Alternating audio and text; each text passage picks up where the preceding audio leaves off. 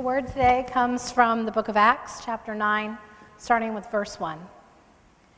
Meanwhile, Saul, still breathing threats and murder against the disciples of the Lord, went to the high priest and asked him for letters to the synagogues at Damascus, so that if he found any who belonged to the way, men or women, he might bring them bound to Jerusalem. Now as he was going along and approaching Damascus, suddenly a light from heaven flashed around him.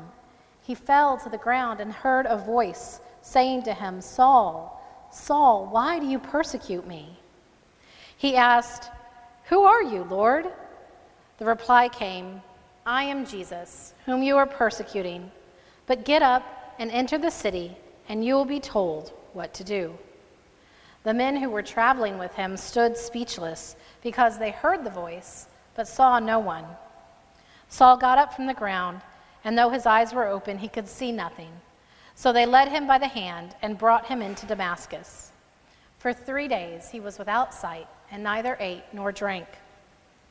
Now there was a disciple in Damascus named Ananias. The Lord said to him in a vision, "Ananias." He answered, "Here I am, Lord." The Lord said to him, "Get up and go to the street called Straight, and at the house of Judas, look for a man of Tarsus named Saul. At this moment he is praying, and he has seen in a vision a man named Ananias come in and lay his hands on him so that he might regain his sight." But Ananias answered, "Lord, I have heard from many about this man, how much evil he has done to your saints in Jerusalem, and here he has authority from the chief priests to bind all who invoke your name." But the Lord said to him, "Go, for he is an instrument whom I have chosen to bring my name before Gentiles and kings and before the people of Israel. I myself will show him how much he must suffer for the sake of my name." So Ananias went and entered the house. He laid his hands on Saul and said, "Brother Saul, the Lord Jesus, who appeared to you on your way here, has sent me so that you might regain your sight and be filled with the Holy Spirit." And immediately something like scales fell from his eyes, and his sight was restored. Then he got up and was baptized, and after taking some food, he regained his strength. This is God's word for God's people. Thanks be to God.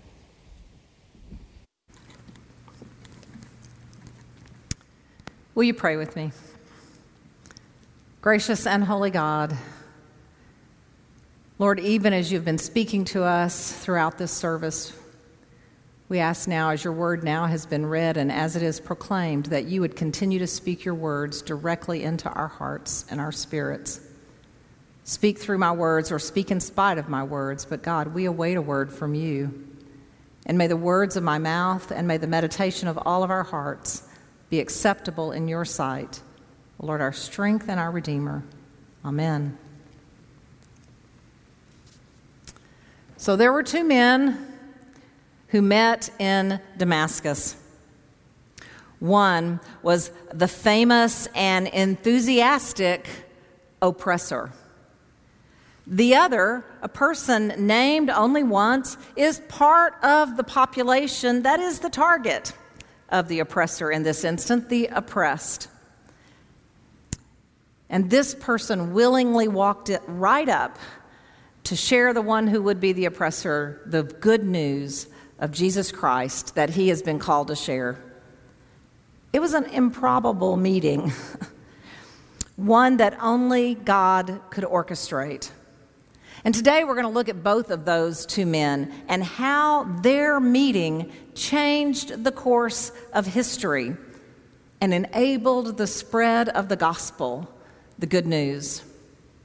Saul, who's really better known to us by his Roman name of Paul, he's first introduced to us in Acts chapter 7, verse 58, as the young man who watched the coats of all of those who stoned to death the first Christian martyr, Stephen, outside Jerusalem. And we're told in Scripture that Saul approved of the killing. I would go farther than that. I would say that stoning of the first martyr was probably a spark for Saul to begin to really live out his desire to purge the area of these people. It sparked him, and in Acts chapter 8, verse 3, we're told, "But Saul began to destroy the church. Going from house to house, he dragged off both men and women and put them in prison." Believers everywhere began to be persecuted and in fear of death. Now we learn that Saul is from Tarsus. It's up in modern-day Turkey, 355 miles from Jerusalem, in case you wondered. That Saul was both a Roman citizen, and that gave him some rights that other Jewish people, clearly, and other people that were living in the empire did not have. And he was a well-educated Jew. He was a member of the Pharisees, that sect of Judaism that zealously studied and then interpreted the law for the people. He was likely down in Jerusalem, so far from his hometown of Tarsus, because he had studied at the feet of the famous rabbi Gamaliel. He was full of self-righteous zeal to destroy this movement that at this moment was only called the Way. These people who were claiming to follow the crucified Jesus, who even claim that he has been resurrected from the dead, and whose numbers are growing every day. And today's passage begins with Saul getting permission from the high priest to travel some 136 miles from Jerusalem up to Damascus. If he's walking, that's about a 2-week journey.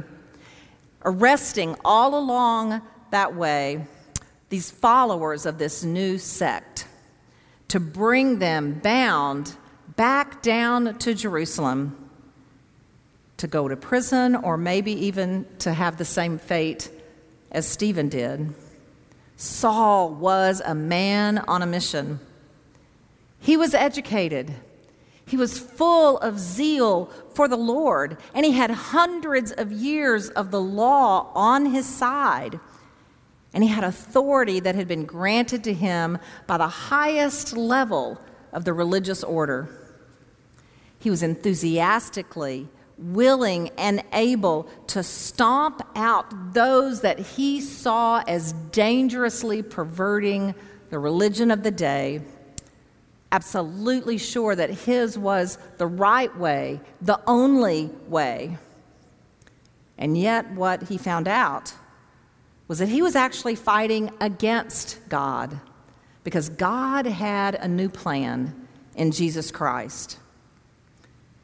Here's a news flash. It's possible to be on the side of right and still be wrong. It is possible to be absolutely certain that the way that you see things and that what you value is true is wrong. It would behoove us to learn this lesson so that we may have some humility and openness to God, to continue to reveal God's truth to us, God's plan to us. Else we might need to go through what Saul went through next.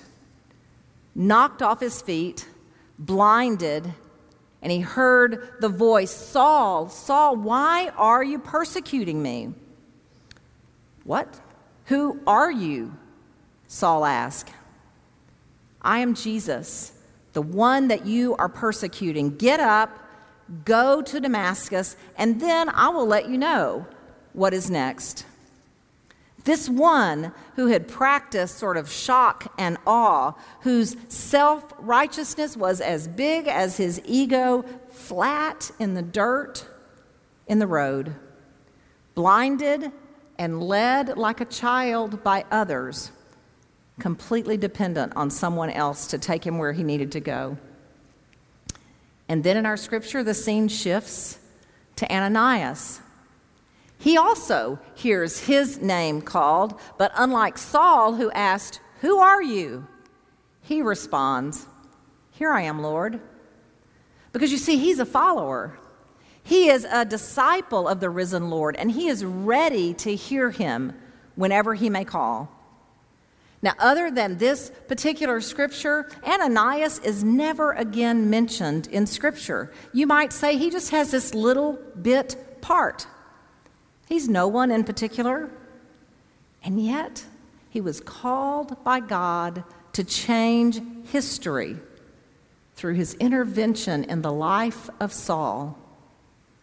It was Saul that had the highest pedigree, the education, the authority, the zeal. He was a real go-getter.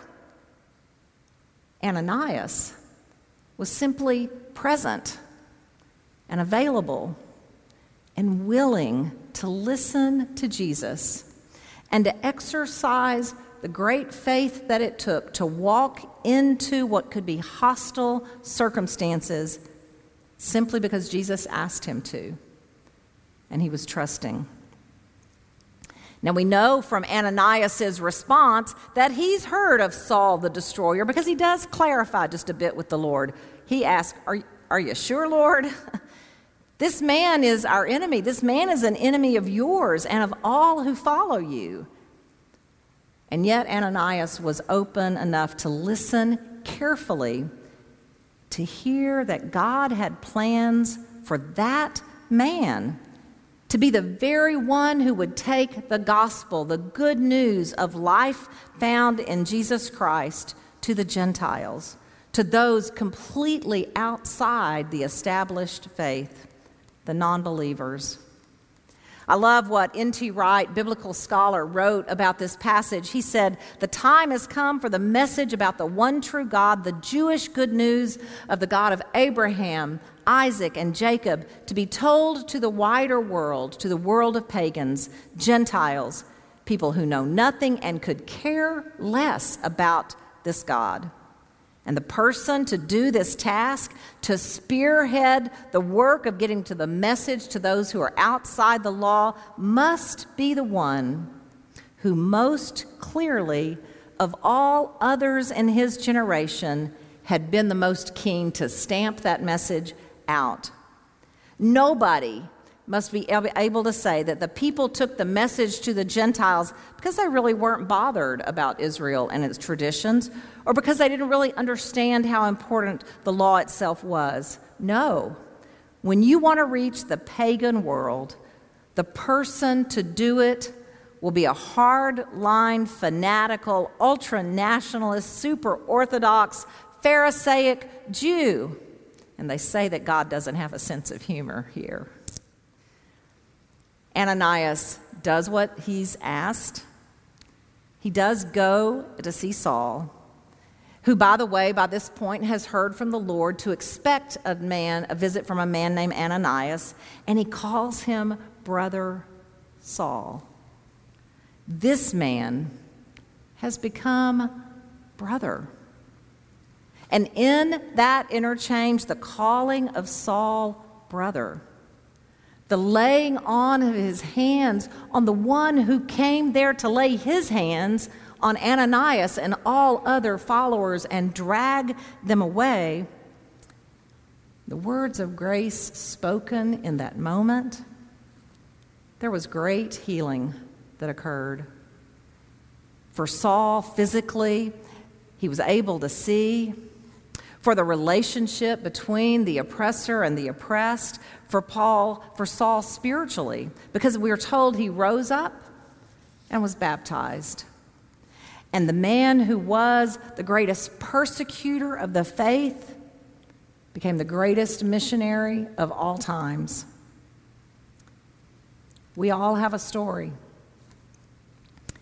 Your story may be as dramatic as Saul's. We're knocked down by the very sheer power of the Lord, and the life that was going this way has changed and is now going another direction.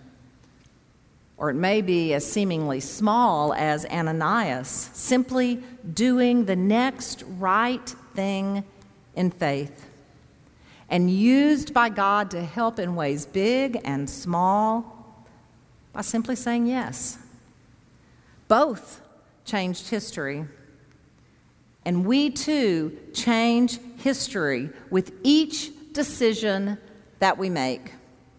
Each step of faith or each refusal to take the next step of faith. God has plans for you and for me. And he may have plans that involve a huge, big mission in the world. Or he may have plans for you that involve you saying yes to simply walking up to someone who seems to be an enemy and proclaiming reconciliation in the name of Jesus. It may be offering grace to someone who does not deserve it. The point is, God has plans for you. God is calling your name. Are you listening? Will you respond? Will you be a witness? Let us pray. Gracious and holy God, unstop our ears and help us to be ready to hear you calling our name. Help us to respond, "Here I am, Lord." And then help us to go and to be a witness in whatever way you ask us to be. We pray in Christ's name. Amen.